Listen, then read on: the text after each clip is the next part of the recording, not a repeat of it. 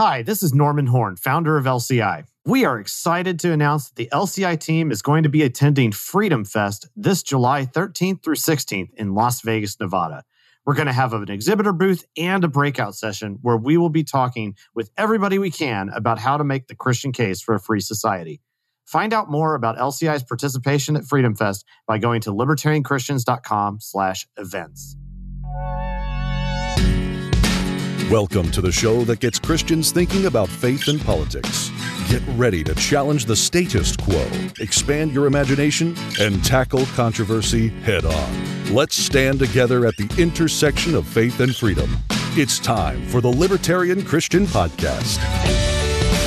Welcome to another episode of the Libertarian Christian Podcast, a project of the Libertarian Christian Institute. I am your host, Doug Stewart, and if you're watching on our YouTube channel, you can see that I have none other than Michael Heise joining me today, and we're going to talk about the anatomy of a party takeover. Michael, thanks for joining me. Glad to be here. Thanks for having me. I hope you like my nod to Rothbard in our title today. I didn't even see it yet, so I'm sure I will, though.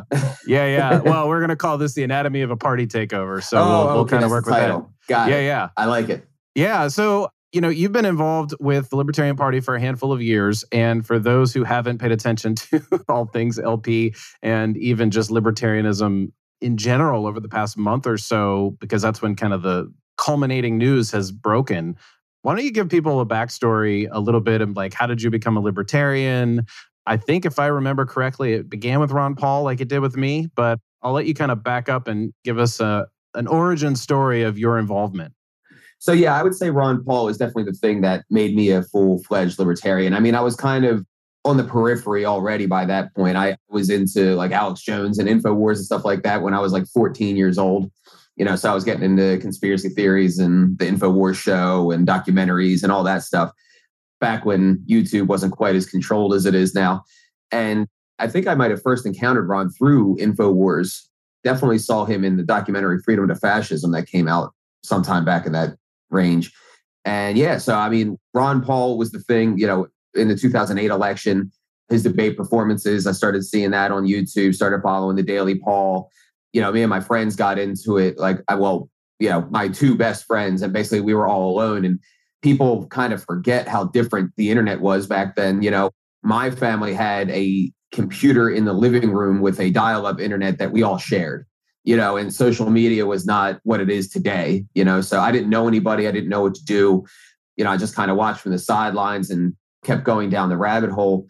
And then by the time 2011 came around, me and that same small group of friends, we knew we had to do something. We didn't know what, but we knew we had to do something. Yeah. So what we did was we went out and bought a bullhorn, and I actually have this on video on YouTube, but we bought a bullhorn and went down to the Federal Reserve Building of Philly, which is right across the street from the First Amendment Center. So I started from the Federal Reserve side, bullhorning over to the First Amendment Center, just talking points that I had picked up from Ron Paul, facts about the Fed and all of that. And we kept doing this. And at first it was just me and my buddy Kyle. And then there was like 4 or 5 people that showed up. Then there was like 12. Then there was like 40. And this all happened in like rapid succession. And by the time those 40 showed up, what had happened was I had stumbled onto an underground group of activists in the Philly area called Truth, Freedom, Prosperity. And they were in support of Ron Paul, but they weren't necessarily a libertarian group per se. Definitely not involved with the party, but it was just this eclectic group of like anarchists and survivalists and conspiracy theorists and libertarians and, all supporting Ron. And they were very active. They had regular events. So once I kind of found that underground world, I just never looked back. Yeah. And been here ever since. So when Ron Paul was running for candidate in 2008, I should have worn my Ron Paul shirt for this since we're recording it on video. I did wear it yesterday, though, for some reason. I forget why. But anyway, what was some of the highlights in that campaign that like really stick out to you in your memory? The Giuliani moment. Yeah. Yeah, the Giuliani moment was the big one. I wasn't really political before that, but it's just everything that he said was just straight up truth, and I had never gotten involved in politics, and I just kind of regarded it all as BS and, not worth my time. But his courage, I would say, especially in being anti-war, is the thing that really got to me. And, I would go as far as to say that it wasn't just like his principle and all that stuff. He served for like a role model for me personally at a time in my life that was pretty dark. You know what I mean? And I really needed a role model at that point in time in my life.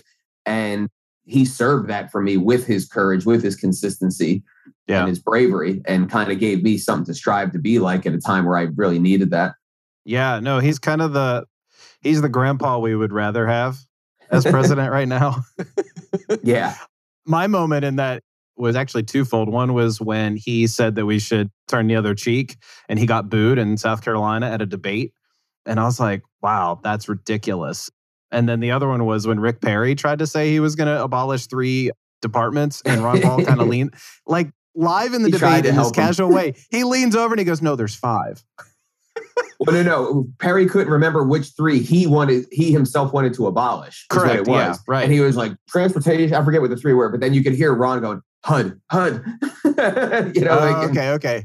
I thought my memory was that he was saying like, no, there's more than just 3, but we'll have to go back and look at the tape, I suppose.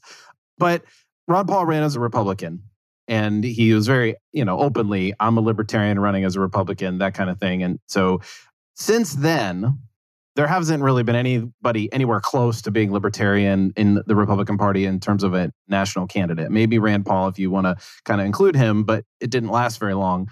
So we have the Libertarian Party, which is the 3rd largest party in the U.S. by a long shot, number 3 at this point. But what was wrong with the Libertarian Party back then, or back between now and then? Well, or then and now? Like I said, prior to Ron Paul, I never really got political, and I never joined the GOP. I never became a member. I mean, I registered as a Republican to support Ron, but that's it. I didn't really get involved in politics per se, and it didn't even feel like what we were doing was political. It just felt like, it kind of felt like we were this ragtag team of people saving the world. Like that's what it felt like. Mm-hmm. And, I went from Ron Paul getting into the Constitution and all of that stuff. I went down to Florida for the GOP National Convention to support Ron down in Tampa. And, after that, when they screwed him, I started getting into some anarchist literature like, Larkin Rose. And, I became an angry ANCAP. So, at that point in time, I kind of just saw voting. I became basically anti-political, anti-voting, all of that. And, started doing a lot of street activism. So I started doing a lot of like cop block type of stuff, man on the street interviews with people. And I was very focused on like the police state in a lot of my activism. But then as time went on, I kind of felt that being as immersed in that as I was kind of getting to be bad for my soul. I was extremely angry and just immersing myself in these horrible videos of people being abused by cops all the time. And just, it's all the time, and it was making me very like enraged, and it wasn't good for me. And I still wasn't, I would say, fully mature yet at that point either. So at some point, I went through kind of a personal tragedy in my personal life, a personal heartbreak. And that kind of took me out of the game for a while, maybe a year and a half. And when I started wanting to come back in, it was at that point that I was like, okay, I've done the shotgun approach. I've done some writing, I've done podcasting, I've done man on the street stuff, I've done videos, I've done all this stuff.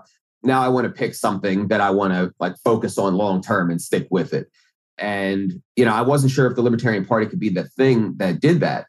So I actually supported Rand Paul for the 2016 primary.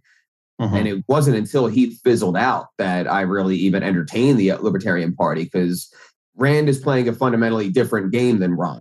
I would personally include Rand as a libertarian, but he's no doubt playing a fundamentally different game than Ron. And I think that's why he didn't take off the way that Ron did. He tried to conform to politics and, go for the election instead of spreading an idea and spreading a message. And that's the thing that really animated Ron's campaign. So once that fizzled out, I, for the first time, took a look at the Libertarian Party and said, all right, I wonder if this is it. And I organized an End the Fed rally in 2017 at the Philly Federal Reserve building. And there's like a rich history of these events there. But for the first time, I included Libertarian Party candidates. I had Larry Shark come out. I had Murray Sabrin come out. I had Adam Kokesh come out. I had some cryptocurrency related speakers. And, over 300 people showed up. And I was like, maybe this can work, And by that point, I was already kind of formulating the idea of the Mises Caucus and how I was going to approach this. But that was the spark that made me go, maybe this is viable, where I didn't think it would be before. Yeah. Okay. So where did it go from there? I mean, you kind of narrowed your focus there through those series of events. I mean, how did you even get, is it like you just had to register? Did you, like, what does it mean to start the Mises Caucus? Like, how does that even begin? For somebody like me, I don't actually even know. Like, if I decide, you know what, I'm going to start a caucus in the LP, I wouldn't even know what to do other than call you and say, what do I do? Which is There's nothing formal. Yeah, okay. There's nothing formal. Like, we're not officially recognized by the party or anything like that. Okay. It's just an informal grassroots coalition of volunteers that happen to be inside the Libertarian Party. So I made a Facebook group. that's Got it. it. Okay. And, I got some help early on because I had been toying with the idea of this for a while, making the caucus and all that. And then just one day I said, screw it, I'm going to make it and see what happens. And by that point, I hadn't fully committed to the idea or anything yet. But what ended up happening is the night that I made the group, hours after I made the group, the former chair at that point, Nick Sarwark, he had said that the Mises Institute that night is the preferred think tank of Nazis. So I woke up the next day and there was 600 people in my group that flooded in as a result of that. The chair of the Libertarian Party saying the Mises Institute is Nazis, what? And so there was all of this kind of angry energy that was in the group, but still there was a flood of 600 people just from the start. And I've always kind of considered that to be somewhat providential. And there's been a lot of experiences like that where it's just the right thing at the right time and that can't really be explained. And so I just took it and ran with it and rallied people to my cause. And, a big help, especially at that time, was Josh Smith being our chair candidate, because that kind of gave us a tip of the spear kind of point to run into the party with and say, okay, listen, we can't have, a Libertarian Party whose leadership is saying the Mises Institute is Nazis and that Ron Paul's a racist and, all this stuff. Most of us are libertarians because of Ron Paul. We can't have this. Yeah. So basically it was just very organic, very grassroots, rallying people to our cause at that beginning point. It wasn't until after the 2018 Libertarian Party National Convention that we really hunkered down and got serious about creating state level teams and all that kind of thing. Yeah. So it sounds like Nick Sarwark was somewhat of a recruiter for you and he always has been. In an unintentional way. Yeah. No, he always has been in a weird way. At one point, I remember back in, I believe it was 2019, where Sarwark debated Dave Smith about the direction of the Libertarian Party. And I hosted a panel conversation at Gene Epstein's house after that. And at that house, I ended up giving Sarwark a hug in front of everyone and thanked him for being a good nemesis. That's great. That's great. How many people were at that event? The panel that you just talked about? There had to be about 200 people crammed into his house. In Gene's house? Yeah, something like that. It was I've completely been there. jam-packed. 200's quite a lot. Yeah, it was jammed. I was shocked. And that's kind of, again, that's my whole thing is I have very low expectations. Even to this day, I kind of have this mentality of no one's showing up. No one actually cares. Yeah. Okay. And then you see stuff like that and it's wow, and it keeps happening. So, yeah, well, I remember that debate pretty strongly in my memory. And it seems like the grassroots movement that you wanted to start was well watered after that debate, because that got the word out that there was another way of doing this available. And there was passion behind it by someone who's clearly a strong communicator. That is Dave. Yeah. I mean, Dave getting really involved and really throwing his hat in the ring and really strongly representing us consistently and recruiting for us consistently. That has been the explosion for sure that has put us over the top. I mean, we had a pretty good head of steam in 2020 for that convention. We had about 40% of the convention in that year. And it was after that Dave really went hard in our corner. And, we were getting 70-30 results at this most recent convention about a month ago. Yeah. So, he really put us over the top. And there's been another, explosion in the time since then of people joining up. And I'm really, really curious to see what the National Party membership numbers are looking like at the end of this month. Yeah, that'll be good to see. So the movement itself, you said a few minutes ago, and that there was a lot of local and state level things to get into place. And, I think of this, I picture what's happening at the LP last month.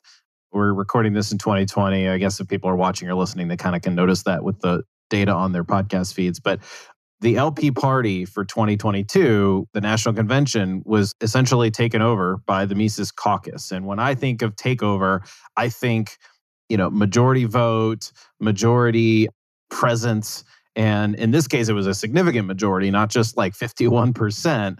Yeah. Which would have been fine, right? But like it feels good to have 70%, right? But what does it actually mean to say there was a takeover? Was it more like I don't even understand how this works. I know there's things called delegates and stuff like that, but like for some of us who are less involved, tell me a little bit about that. So basically every 2 years, every even year, the Libertarian Party has a national convention. And the process that leads up to that national convention is that state parties have their own conventions and they have different rules there. They might have, like here in Pennsylvania, we have conventions every single year. It's awful. And, some of them might be every 2 years, and basically you have your state level conventions. Those conventions elect delegates from their own membership to send to national to represent that state. And this happens in all 50 states around the country. So you have upwards, I think this year it was like 1,055 delegate slots available to go and be a voting delegate at the national convention. And then once you get elected at your state level, you go out there, and at the national convention every 2 years, that's where we have a chance to vote on new leadership, to vote on changes to the bylaws, vote on changes to the platform, and then in presidential years to nominate our presidential and vice presidential candidates. Right. So did you have to come with did you have to make proposals to the things that you had to vote for? Or was this just things like we want Angela McArdle to be the new chair, and that's what we're going to all rally to Reno to do? It was both. So like you said, it would have been fine if we won by 51%. That's not how we felt. We felt that we wanted to come in dominant fashion and show that major changes had happened to this party as a narrative, as a culture, principally everything. And I don't think that would have happened if we just eked out a 51-49. We feel that the party has been horribly mismanaged for quite some time to this point. And, we didn't want to leave any air in the lungs, so to speak, after this convention. So we came in, we had not just Angela McArdle for chair, but an entire leadership slate for every position on the LNC, and they all won. And then we had several platform changes that we wanted to implement. We had some changes that we would have liked to make on the bylaws, but we kind of knew that probably we weren't even going to get to that this year. Yeah. And we've got all but one of our platform changes. And the only reason we didn't get the one was time. We ran out of time in the convention. But I'm sure we'll end up talking about this. But the removal of the abortion plank was a big one for us that we wanted. The removal of the quote unquote woke language in section 3.5 was a big one. Adding secession back into the platform was a big one. Adding a definition of property and aggression was another really big one. And we got all of that stuff. Yeah, I do want to talk about that. So back to the question of sort of strategic implementation, it seems like there needs to be a lot of manpower going on there, and even resources. I mean, you got to convince people to take time off work to get there.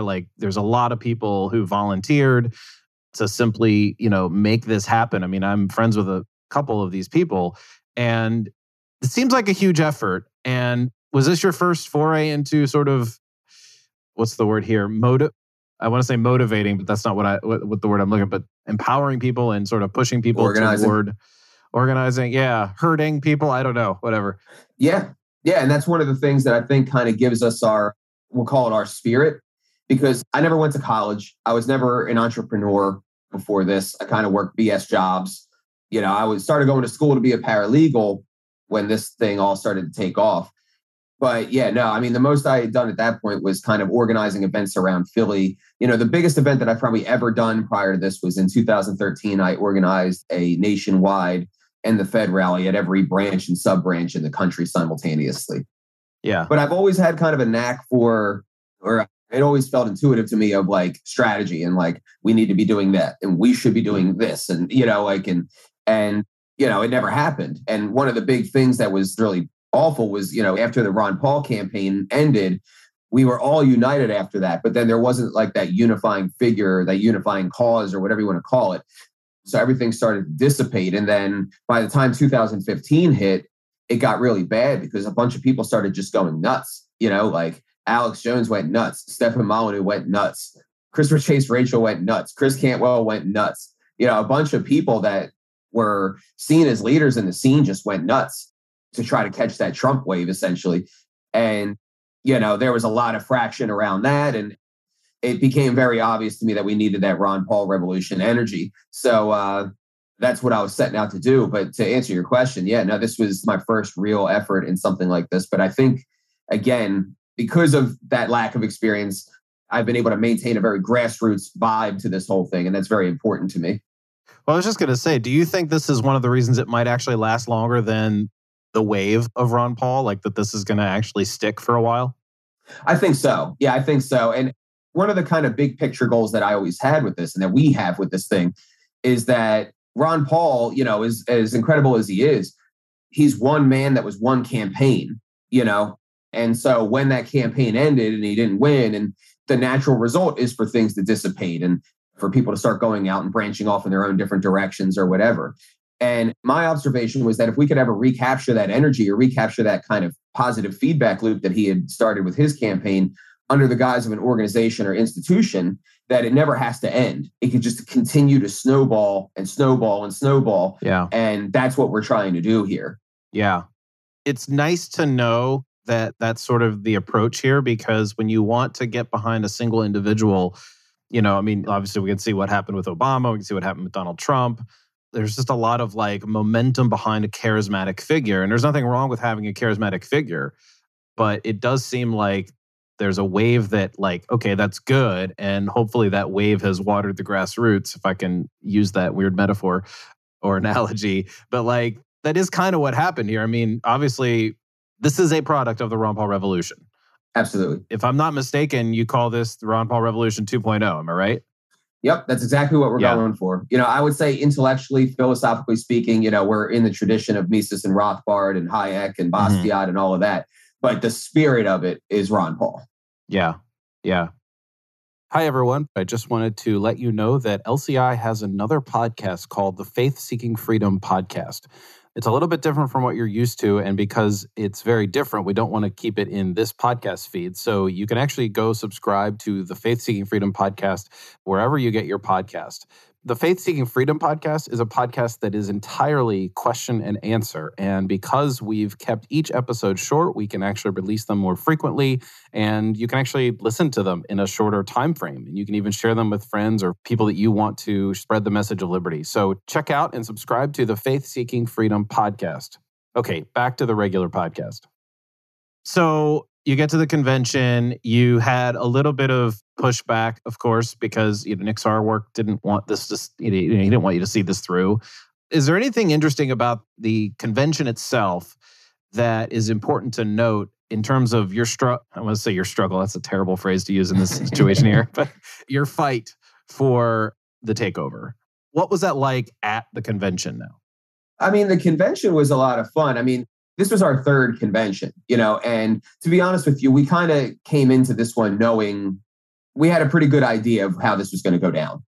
You had mentioned earlier of it seems like it takes a lot of manpower and it seems like it takes a lot of effort, and it really does. I mean, we have a national coordinator.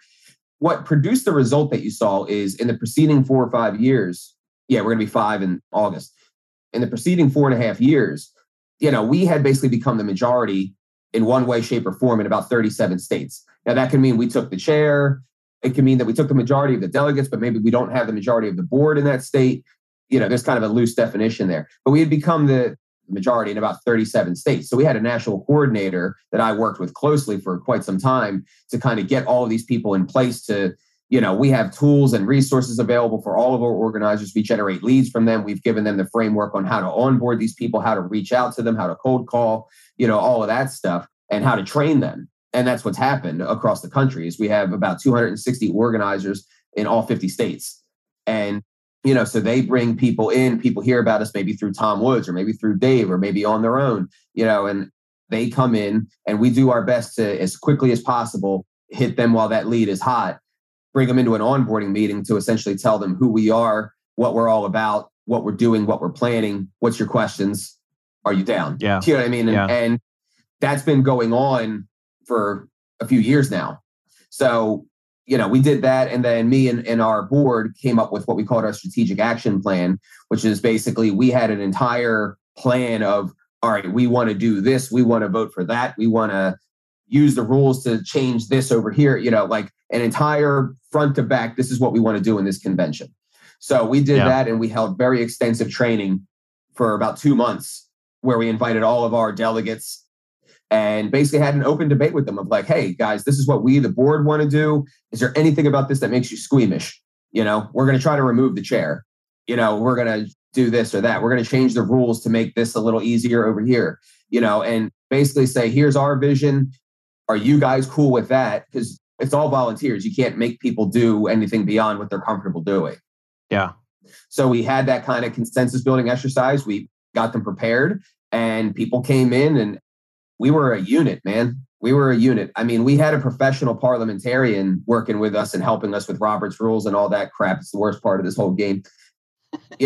He told us that like the way that we had the crew whipped and working together is better than he's seen in like the House of Commons. Like that was the best whipped crew that he'd ever seen. So yeah. Yeah. That's really good. I mean, obviously that's the most frustrating part, to have to kind of learn and deal with those rules. But at the same time, they seem to have worked in your favor because you knew what was coming. Right. Well, basically we had set things up in such a way that even if they knew what was coming, there wasn't much they could do. Yeah. Yeah. And yeah.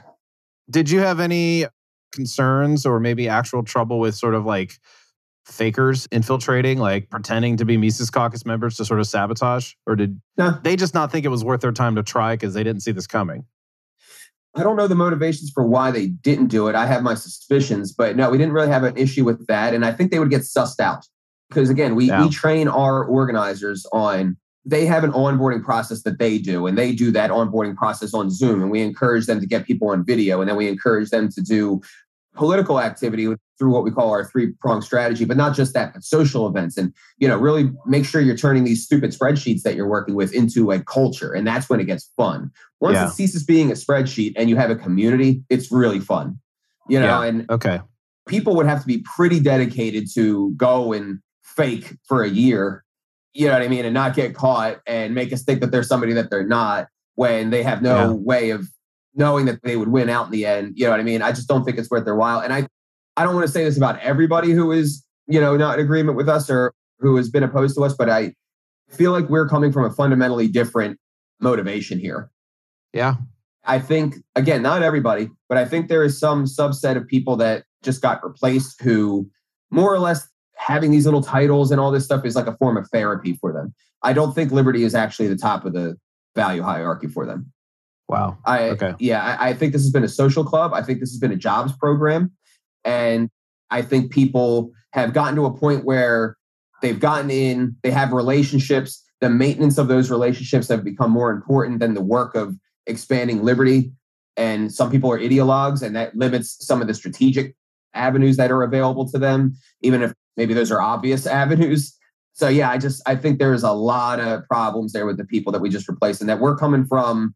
I think some of these people are older and maybe jaded, and I think we are a lot of young, fresh energy that is enthused and excited to be working together, and that we see an opportunity in front of us that is unprecedented, off the back of the COVID lockdowns and the passports and all of that. Yeah. And I think that was a lot of momentum too, as well, because the LP seemingly didn't really stand up at a time when government tyranny was pretty strong. And it's like, this was your chance to say no. And it kind of missed the boat.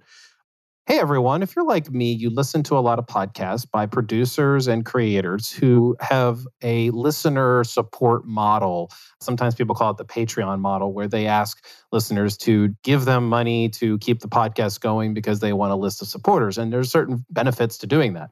They offer, free episodes ahead of time or bonus content and so forth. LCI has taken a different approach because we're a 501c3 nonprofit. We operate solely on the donations of those who are generous and love what we do. Now, we are totally appreciative of the fact that we have a growing audience and everybody's sharing our content. But if you'd like to be one of the people who donate to the Libertarian Christian Institute, because we're a nonprofit, it's actually tax deductible. You can do that at libertarianchristians.com/donate. You can donate in a number of ways, some of which incur fees for us and some of which do not. And you can either choose to pay those fees or not. However you want to do it, any small amount actually helps.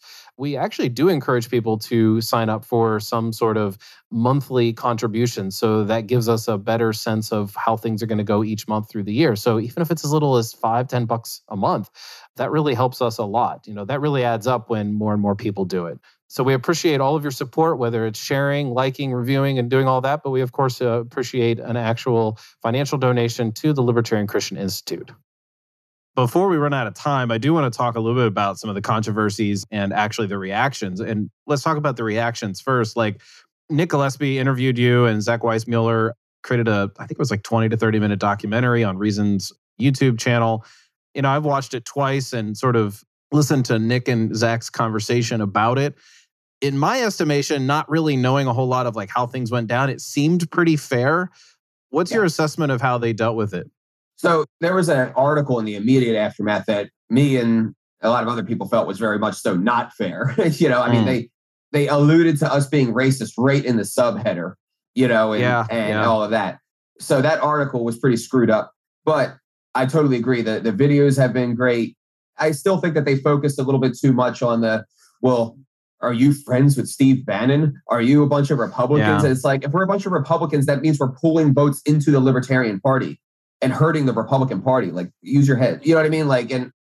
So I think they focused on a lot of that and maybe not enough on kind of the new energy and what we're actually trying to do and why and how and all that kind of stuff. But at the same time, I think that stuff shone through because I'll tell you what, you go and look at those videos and you read the comments, it's pretty strong, overwhelming support, and to an extent that's really, frankly, shocking to me. I mean, my video, the full interview with me, has a good bit more number of views than Justin Amash. And I guarantee that a lot more people know who Justin Amash is than me. And it's very strong support. A lot of people in the comments saying like what I was saying in particular is why they're not in the Libertarian Party. They want to come back in now and, all of that. So. Yeah, I don't know if you heard Nick Gillespie and Zach's conversation.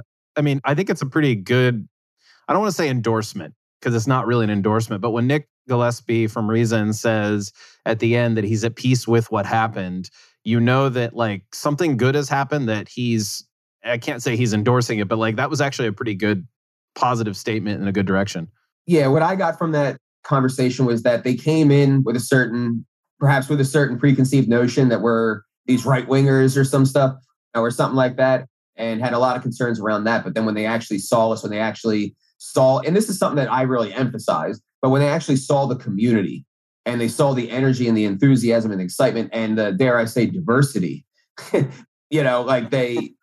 I think that maybe took them aback a little bit. And I don't think they're going to agree with our stances on, say, abortion or immigration, but that's okay, and I would argue that like our whole stance on immigration is to not really have a stance, at least as an organization. I mean, every individual is going to have their own views on these things. But like as an organization, we don't have them. We're the ones trying to be the inclusive party. You know what I mean? Like we're the ones trying to bring in and say, listen, if you are an anarchist who believes in private borders, or you're a minarchist who believes in completely open borders, there's room here for you. And we as a caucus, I think we have shown that flexibility. I mean, we hardcore endorsed Jacob Hornberger for president, even against Amash in 2020. Yeah. And Hornberger was hard. I mean, he's vociferously open border, and as long as you're a plumb line libertarian down the line on these other things and a good messenger, I kind of would vote up and down the spectrum there. But when it comes to the platform, you said people have reactions, right? There's all these reactions of like, oh my God, the party has gone right wing. It's like, we didn't take a pro-life stance. We simply made it neutral. We made it truly neutral, and that is now right wing for people who happen to be on the pro-choice side of the equation here. And it's hysterical and it's ridiculous. But, I think that neutrality is what's going to give us maximum representation as a party, because there really is a whole bunch of pro-life minarchists. There really is a whole bunch of pro-choice anarchists. And unless you want to have an extremely wonky plank that explains the difference in first principles between the classical liberals who are on one side of the libertarian spectrum and the Hoppian anarcho-capitalists that are on the other, and how those first principles manifest in the spectrum on immigration, which is ridiculous. You know what I mean? Like, and then it's just you have to make a white paper. You have to turn a white paper into a plank. Exactly. And people think I'm coming from this place of it's like, well, you just want to appear to right wingers. It's like, no, I want to represent libertarians. And the party has been representing one sect of libertarians and then using the fact that they have the majority for years to basically say, no, you're bad. You're not a libertarian if you're somewhere else on the spectrum. Only my part of the spectrum is libertarianism, and that's wrong. And I think what they fear, personally, I think what they might fear here is that, I said this in the interview, I think Ron Paul is kind of the archetype for the modern libertarian movement. And I'm willing to bet that the market of libertarians, so to speak, probably would trend a little bit more socially traditional, or have traditional values, or maybe there's a lot of Christians or all of that. And where if the market of libertarians came in, maybe it would trend a little bit more that way.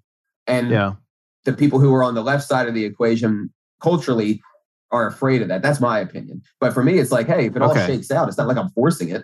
Yeah, no, I hear you. With the abortion removal, did you have people who were individually pro-choice who thought this was a good move? Yeah, I did. Yeah.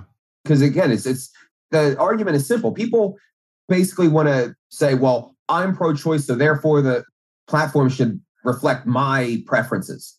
You know what I mean? Whereas what I'm saying is there is a lot of latitude between a Mises-type, Hayek-type classical liberal and a Hoppe anarcho-capitalist. And this is a libertarian party that represents all of that. You know what I mean? Like, so you're going to have variance. Like, there's not much variance on the drug war or on the wars. You know what I mean? But on these other issues where, again, those differences in first principles between minarchism and anarchism kind of manifest themselves in the form of a spectrum on certain issues, namely immigration and abortion.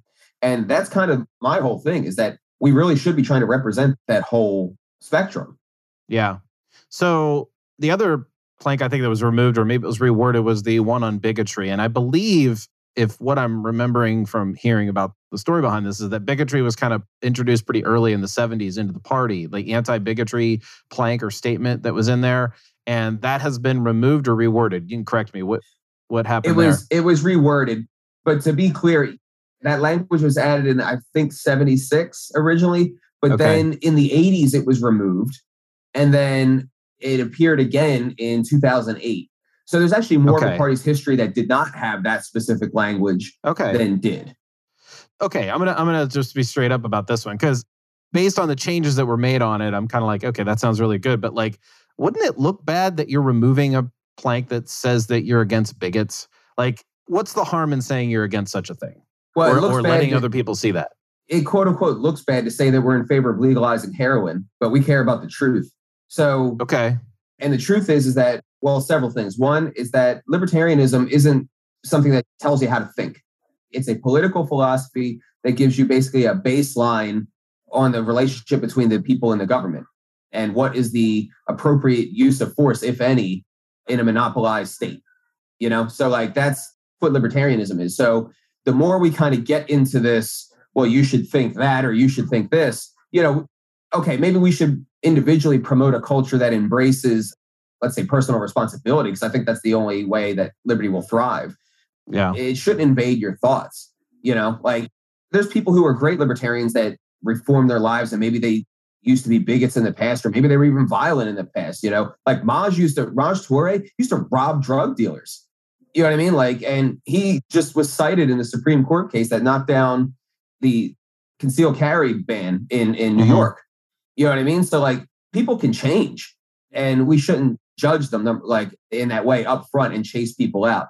And kind of on the more meta level is that I find that there's a difference between libertarians who do and don't like, we focus on the power of the state a lot, and that makes a lot of sense because that's the core foundation of the party and the philosophy. But at the same time, you kind of have this concept of the cathedral. And I would argue that while the nature of the state is monopoly on force, that's not the number one method of control that they use. That's like what they default to. That's the iron fist underneath the velvet glove. The main method of control that they use is mind control, to, just to put a bow on it. Like, that's why they have the media. That's why academia is propagandizing our kids. That's why Hollywood and all of entertainment is all espousing the same narrative that leads to the same ideology. And I would argue that language like "we condemn bigotry as irrational and repugnant," we're in a society today that's already the norm. We have been moving away from it. So it's kind of like saying slavery is irrational and repugnant. You're not really making a statement there, and you're not making a statement that has to do with libertarian principle. So what it sounds like to people who are aware of what I'm getting at with like the whole cathedral, and they shape the narrative, right? And the narrative is one of the narratives of today is that we live in a systemically racist society and there's systemic racism and all of this stuff. And that kind of feeds into that narrative. I feel very strongly that we as libertarians should not be repurposing the language and the narratives that the Republicans or the Democrats lay out in front of us and then try to repurpose them and say, oh, well, here's, we're safe. We'll say your narrative, we're safe, and then come up behind that with libertarian principle. I think that's what Joe Jorgensen and Spike Cohen tried to do in the 2020 campaign, and it doesn't work. Right now, we don't have trust as a brand, like libertarians, And what we're going to have to do in order to force the conversation is one of two things. We're going to have to either show one of the other two in-groups that we are able to help them destroy their enemies, or we're going to have to become a threat to them and basically pierce that wall, or we're going to have to gain trust. So in order to do that, we can't be espousing their own narrative in their own language. We have to come up with our own. And I think to the extent that we do use their language, they basically just can say, oh, well, he has the same narrative as the Democrats, so I can dismiss him. Because why go with them when I could just go with the Democrats? Yeah. Well, that's the average person. They're going to be like, so what makes a libertarian? And if all you say is the whole socially liberal and fiscally conservative, which is only telling you two specific things, it doesn't tell you the range, and it also doesn't tell you the principled nature of libertarianism, then people aren't going to actually get a real taste. They're going to be like, oh, well, yeah, what I care about is being socially liberal, so I'll just ignore you because I already have that. Right. And I'll add to that people don't act out the premise that their political philosophy is at the top of their value hierarchy. Really open-minded people are people who are really interested in this, but this is a tiny minority of people.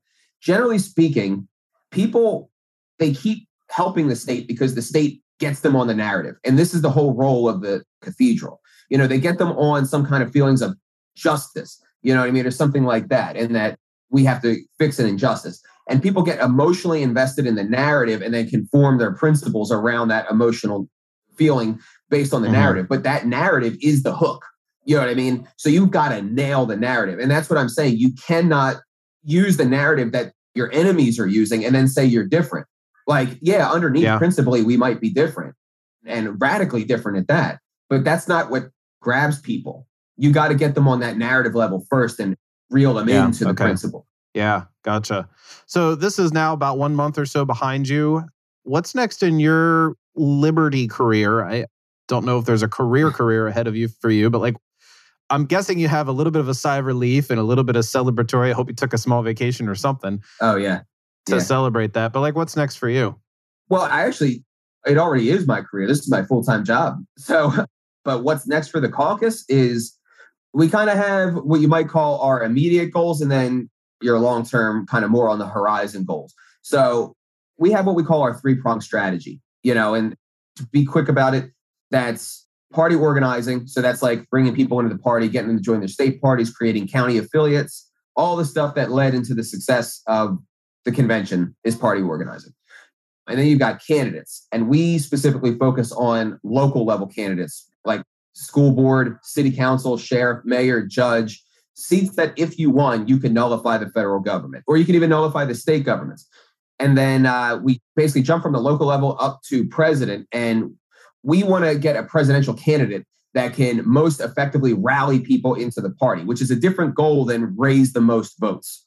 And one of those two things has to be primary in your value, Okay. And I would say rallying the most people into the party, rallying the most people into our ideas is long-term the thing that has to happen the most. We've got to get that army of true believers because that's going to be your city council candidates. That's going to be the people who knock the doors of the city council candidates, and all of that stuff.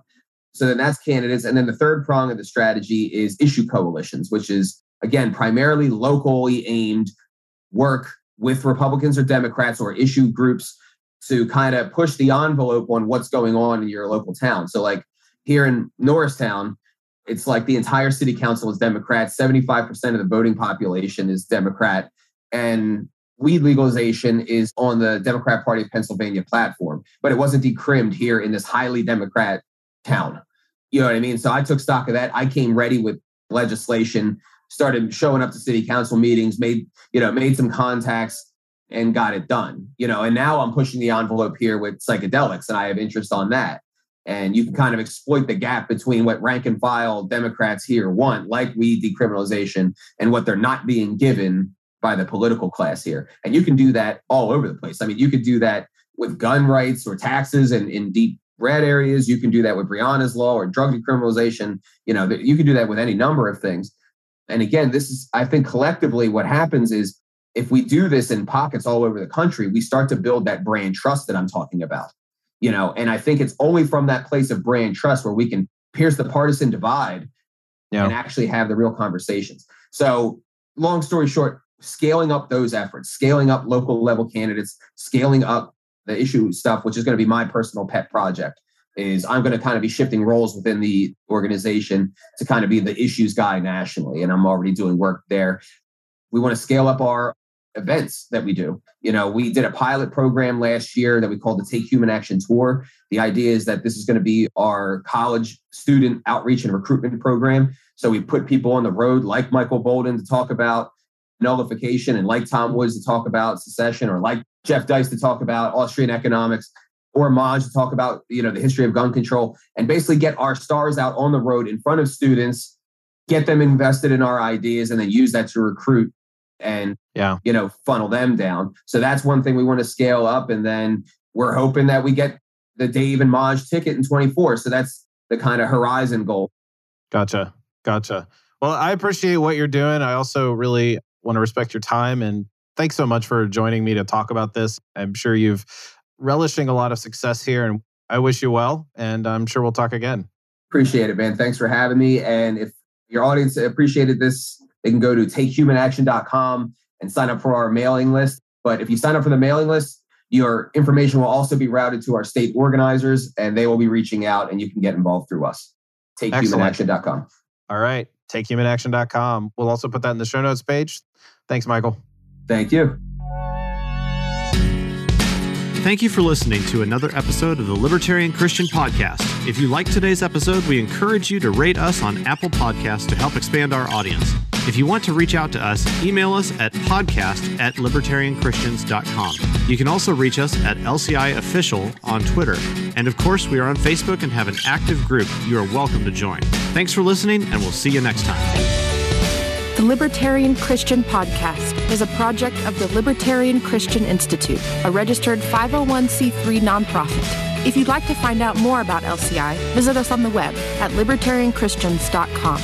The voiceovers are by Matt Bellis and Catherine Williams. As of episode 115, our audio production is provided by Podsworth Media. Check them out at podsworth.com.